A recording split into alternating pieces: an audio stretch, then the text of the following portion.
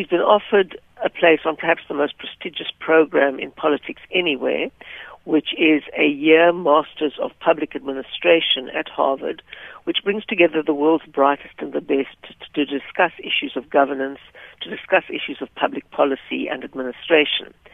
And, she's grown incredibly fast. She shot right to the top in very few years. She's faced tremendous career growth and a career trajectory in the DA. And I think now she wants to consolidate a bit, reflect on what she's learnt, analyze the experience in many other countries, and move forward from there.